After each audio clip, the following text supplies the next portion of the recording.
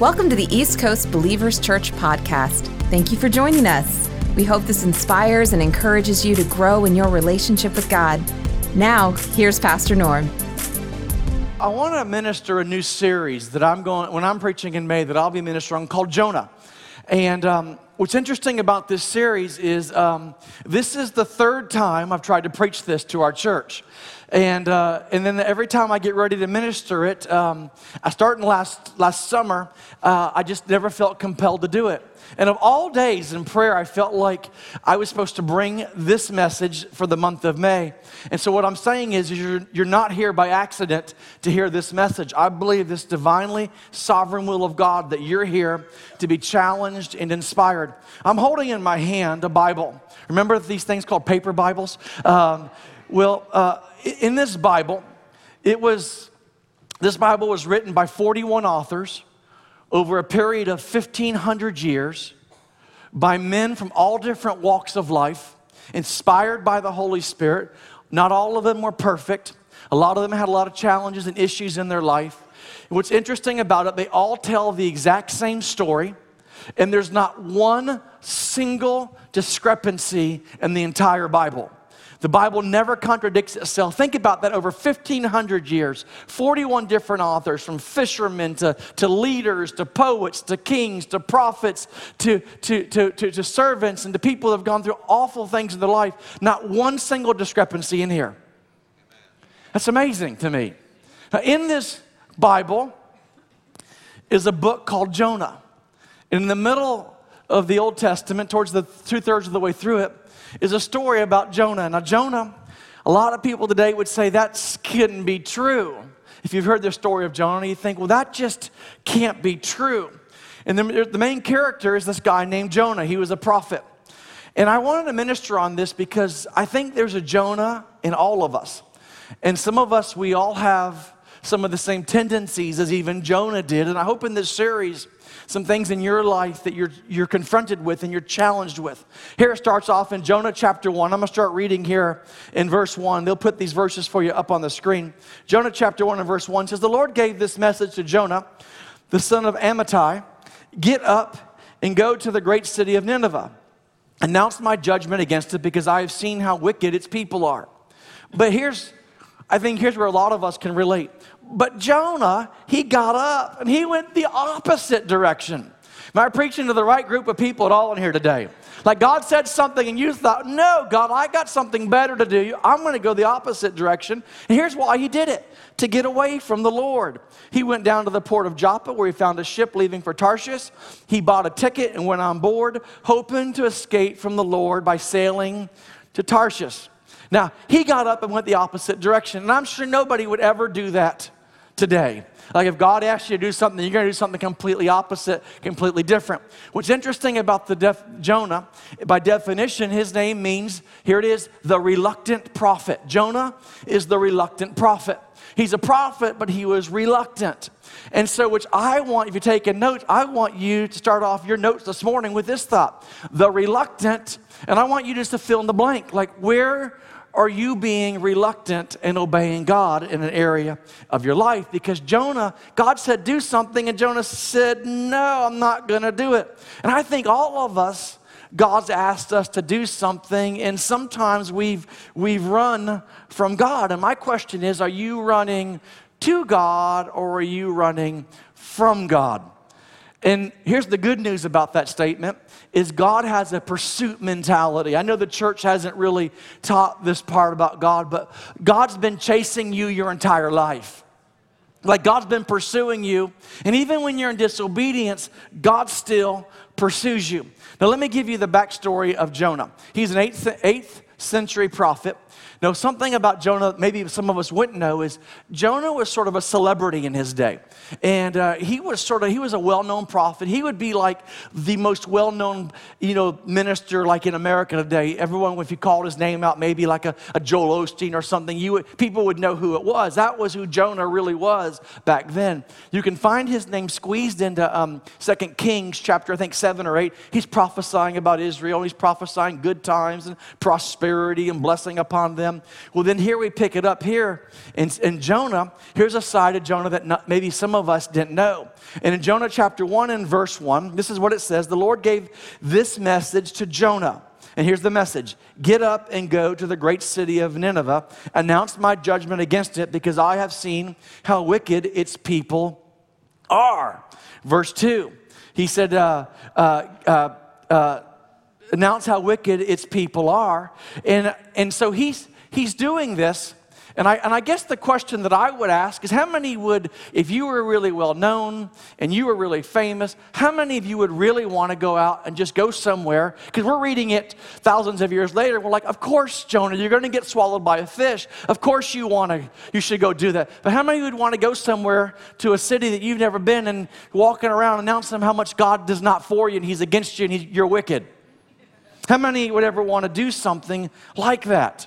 And here's the reason why I want to bring this to your attention, because Jonah's been known for prophesying good things and saying good things, and now God's asked him to do something different. And here's what I know about human nature. None of us like change. You change anything and people get upset. You change the furniture in their living room and they're like, hey, put it back. Like, my chair's always been there. I'll tell on my dad, I know it's Mother's Day, but my dad has a certain fork he likes to eat with. One fork out of 100 in their house. And if you use that fork, I know, man, these are my genes, I hate to tell you guys, but you use that fork and he wants to know who has it. He doesn't like change. And God's challenging us sometimes to do something different, and we run from him. Here's what I want to throw this thought out, because maybe in this modern day presentation of God that we haven't thought about this, and here it is. Not everything God asks you to do is what you want to do. Am I preaching to the right group here today? Because sometimes God asking you to do something that you don't want to do. Like you might not want to do it. And so what we do is, like Jonah, we play hide and seek. Almost like a toddler. If you have toddlers, you ever play hide and seek with them? Like you count the 10, and they'll walk 4 steps and hide behind a chair or even cover their eyes, and they'll just say 10. And you're looking, where are you? Caleb, where are you? And he goes, I'm right here, Daddy. And I think sometimes we play that with God. Like we think we're running from God and we're hiding from God. And I want you to know, you can't ever run from God. You can't ever hide from God. And in verse 2, like Jonah, God said, hey, I want you to go. I want you to go and announce my judgment. I know a lot of you would say, like, hey, God, I'll be your Jonah. I would love to do that. I would love to go around announcing your judgment on some people. Right? But now notice here in verse 3, but Jonah got up, and he went in the opposite direction to get away. And here's what I want to throw this new series of this question out. What are you currently doing, number one, that God's not asking you to do? And what are you not doing that God is asking you to do, that God wants you to do? Like maybe it's repair a relationship. Maybe it's to lead a small group. Maybe it's to get involved on a team. Maybe it's to become part of the East Coast Believers family. Maybe it's to do something really generous for someone. Maybe it's to start a business. Maybe it's to consider letting God's vision. Maybe it's to go on a mission trip, God's dream come to pass for your life. And I'm asking you, what will it take for us to obey God? And in this series, I hope to answer that. Jonah got up and he went the opposite direction to get away from the Lord. He went down to the port of Joppa where he found a ship leaving for Tarshish. But he bought a ticket and went on board, hoping to escape from the Lord by sailing to Tarshish. Here's what I want you to write this thought down. It's easier to find a boat sailing in the wrong direction sometimes than it is to do what God's requiring of you. If we've presented it sometimes that serving the Lord is always easy, doesn't require any sacrifice, it doesn't require any discomfort. Well, sometimes it's easier, and he bought a ticket, spent some money to run from God, and maybe today you're here and you're in a boat heading the wrong direction. And here's some good news for you, and I really want you to get this with God. You're never too far gone for God. You're never too late for God.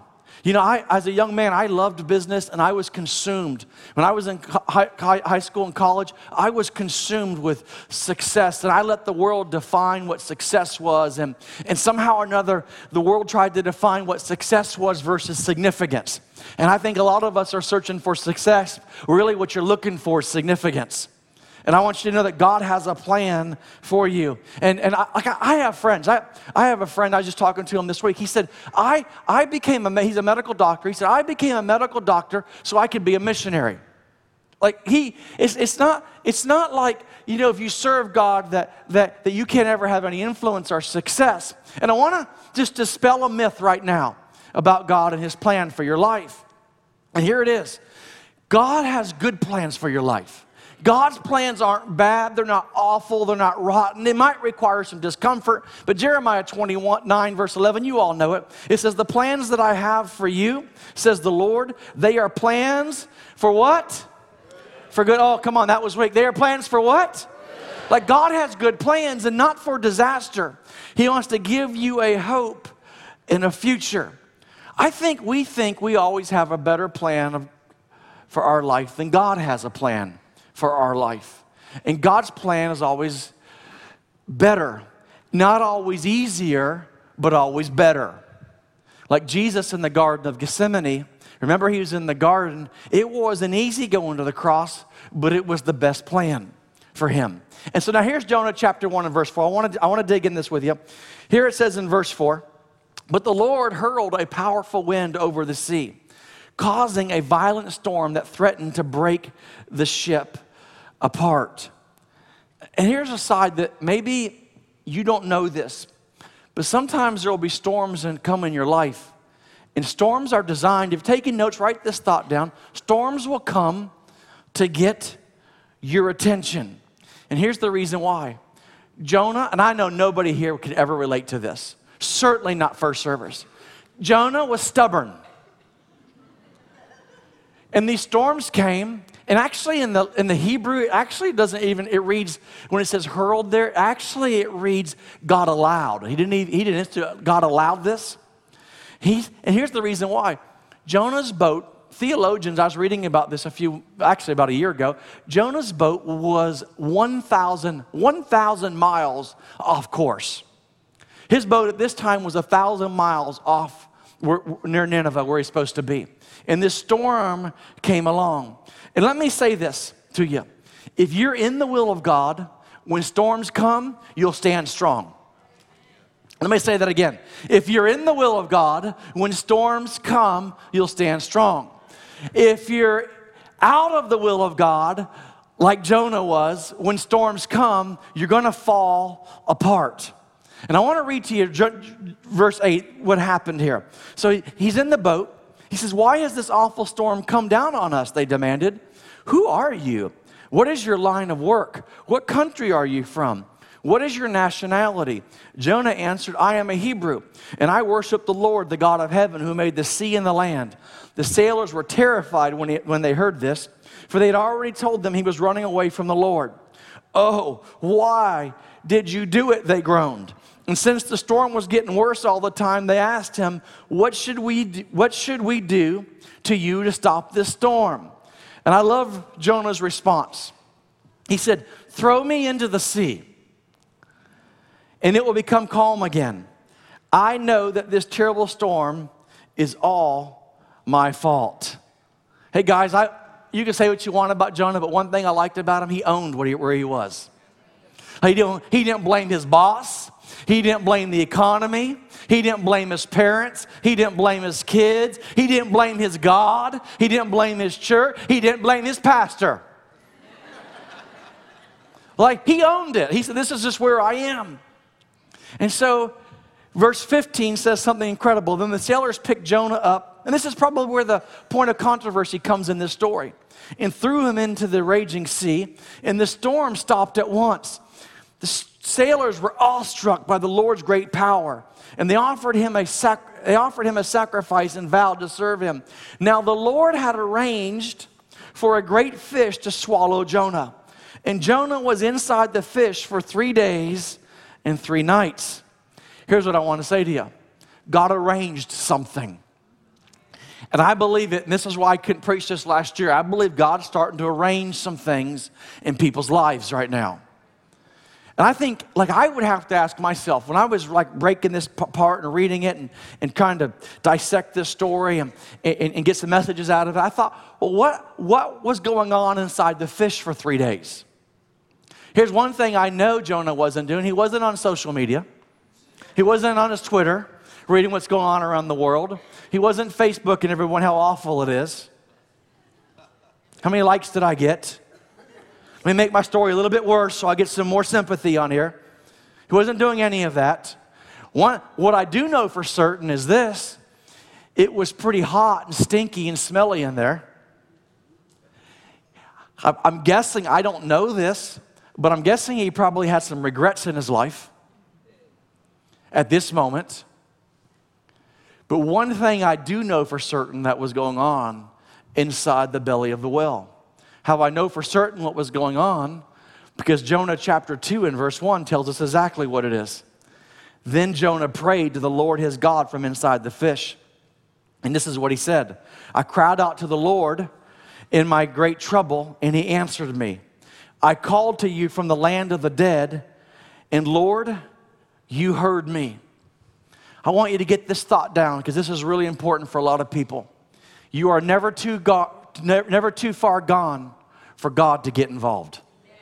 Like, I don't know where you are. Maybe you said, I've tried to start a business before. Maybe I've tried to be on a team, lead a small group. Maybe I've wanted to go on a missions trip, and but I just, like, it's just not working. Maybe I want to be married, but I failed at it before. Maybe I want to have children, it hasn't worked for me.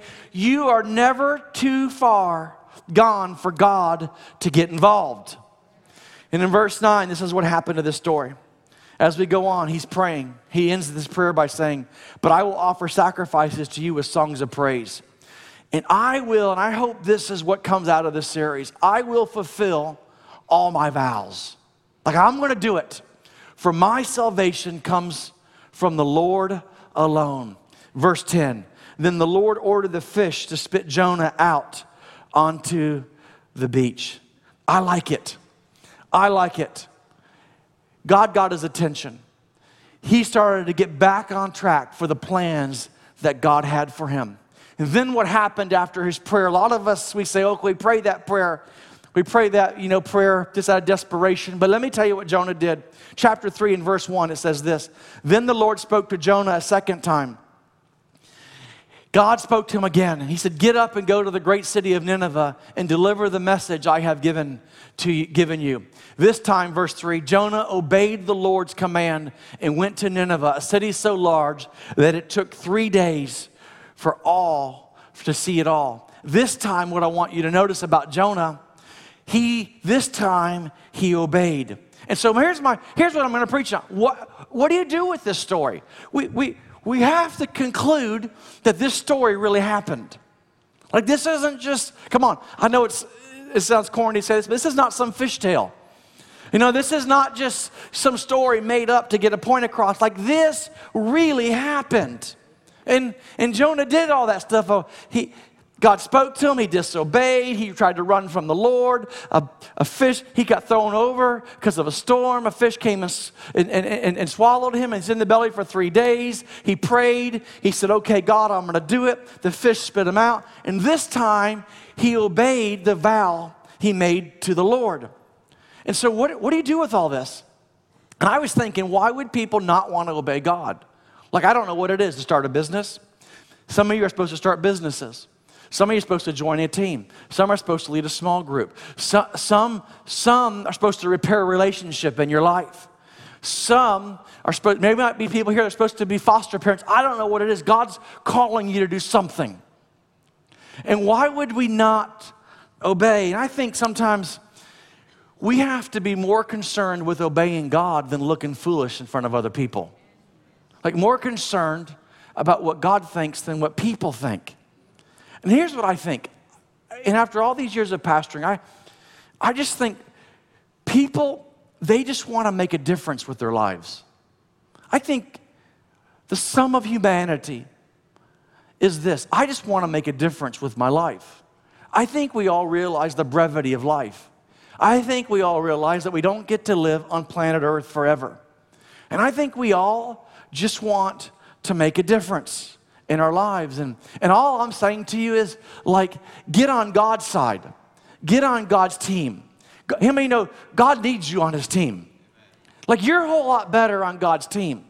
Jesus said it like this in Matthew 9. He said, the harvest is great, but the workers are few. In other words, Jesus is saying, there's a lot to do on planet Earth, but I need some more people on my team. Like we need you. What I'm saying to you, there's room for you to get on God's side. There's room for you to get on God's team. There's room for you to do something great for God, like in your prayer life, in your finances, in your service, in how you interact with others. God needs you. Like I don't know why I'm in prayer this morning. Like, I don't even know if this is for this service, next service, or for those watching online. Like, I think there are some people that God wants to be foster parents.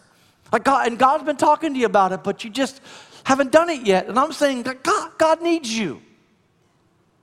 I love this verse in Ezekiel 22 and verse 30. It says this, I looked for a man among them who would build up the wall. There's your Donald Trump verse for the day. Just kidding. I thought it was funny. And build the wall. Just kidding. I know some of you are going to be mad. I'm just having fun. Don't worry. I won't do that again next service.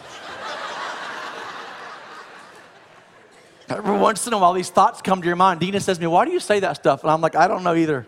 But let's start this again. Ezekiel 22.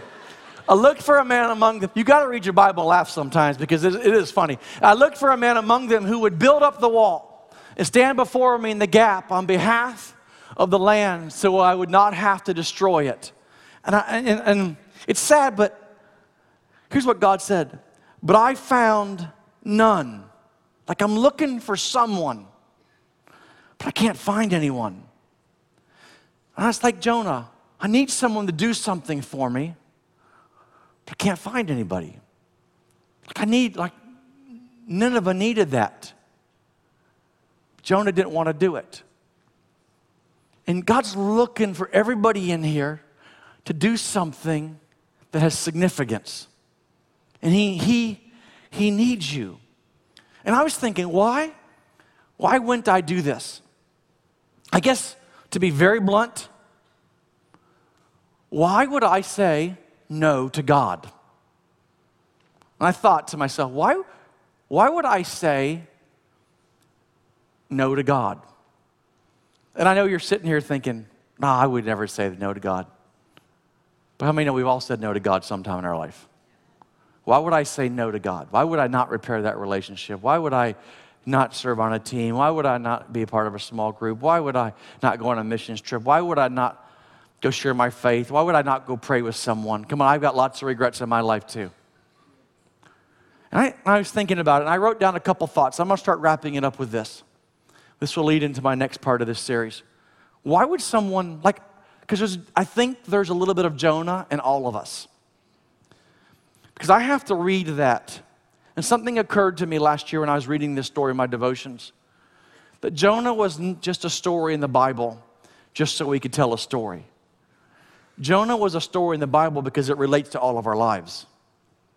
And why would we say no to God? And I just thought about a couple of things, and maybe this will help some of you. I think number one is because we're, if you're taking notes, write it down, we're afraid of the past.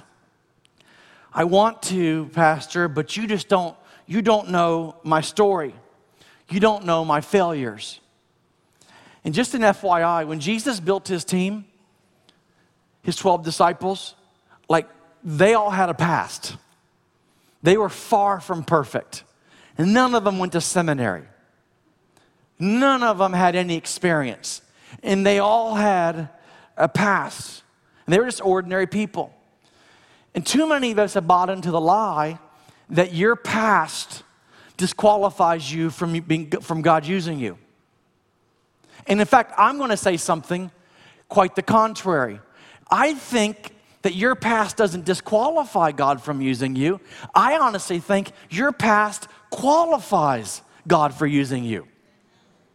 That's like if you're here and you've had an abortion, religion has taught you that God's done, He's through, He's over you. And in fact, I think it's just the opposite of that. I think someone have gone through something like that that's so emotional and so painful and so hard that today you can help somebody. Like that's what I feel like.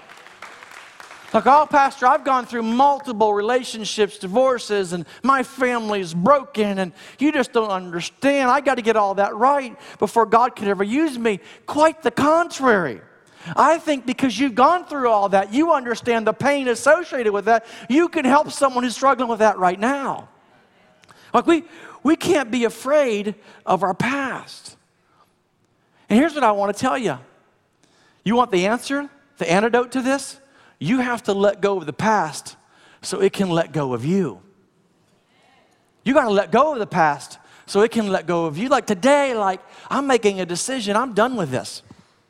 I love this verse in Romans 11:29. It says this, God's gifts and God's call are under full warranty, never canceled, never rescinded. Nothing you can do. There's not enough failures in your life that you can do for God to say, I'm done with you. And here's the reason I'm saying this. What I know is too many of us are hiding behind failures. Too many of us are saying, man, I can't do that again. Here's what I want you to know. God's never, ever giving up on you. I think here's another reason why we don't obey God. There's a little bit of Jonah in us. Number two is I think we're afraid. We're afraid of what people think. I think a lot of us are like that. And it's sort of, like I call it the Noah mentality versus the Jonah mentality. Noah, he built the boat. There was no rain. He's building the boat. People are mocking him. He's just faithfully. He's just sawing logs and, hammering boards. And people are mocking him. What are you building it for? Versus the Jonah mentality, which is, I don't want to do this. What are people going to think about me? I like the applause of people. I like the approval of man. And man, I'm just too afraid of what people are going to think. And I think, come on, we've gotten too consumed with what people think about us. There's a lot of Christians today that won't even pray over their food in a restaurant for what people think about them. Come on, the world's loud and proud, so should the church. Come on, either you believe in this stuff or you don't, right? I love this verse in Proverbs 29. It says, the fear of man will prove to be a snare, but whoever who trusts in the Lord is kept safe. Come on, don't be ashamed. Come on, people, don't be ashamed of your God. Don't be ashamed. I know sometimes during worship, I know there are a lot of you. You just want to. You want to go. You see people lifting their hands and people clapping and people worshiping God freely, and you're like, I want to so bad. I just would love to do that, and it just seems so freeing, and I love God that way, but I don't know what people are going to think about it. So this is what we do. We go, and just looking around. Come on. No, and what you find out is when you finally go all in for God, the people that are all in for God are already all in for God. They're not looking at you. They're worshiping their God anyways. Here it is. I won't be silent for my God. The church in Europe during the Holocaust, they were embarrassed.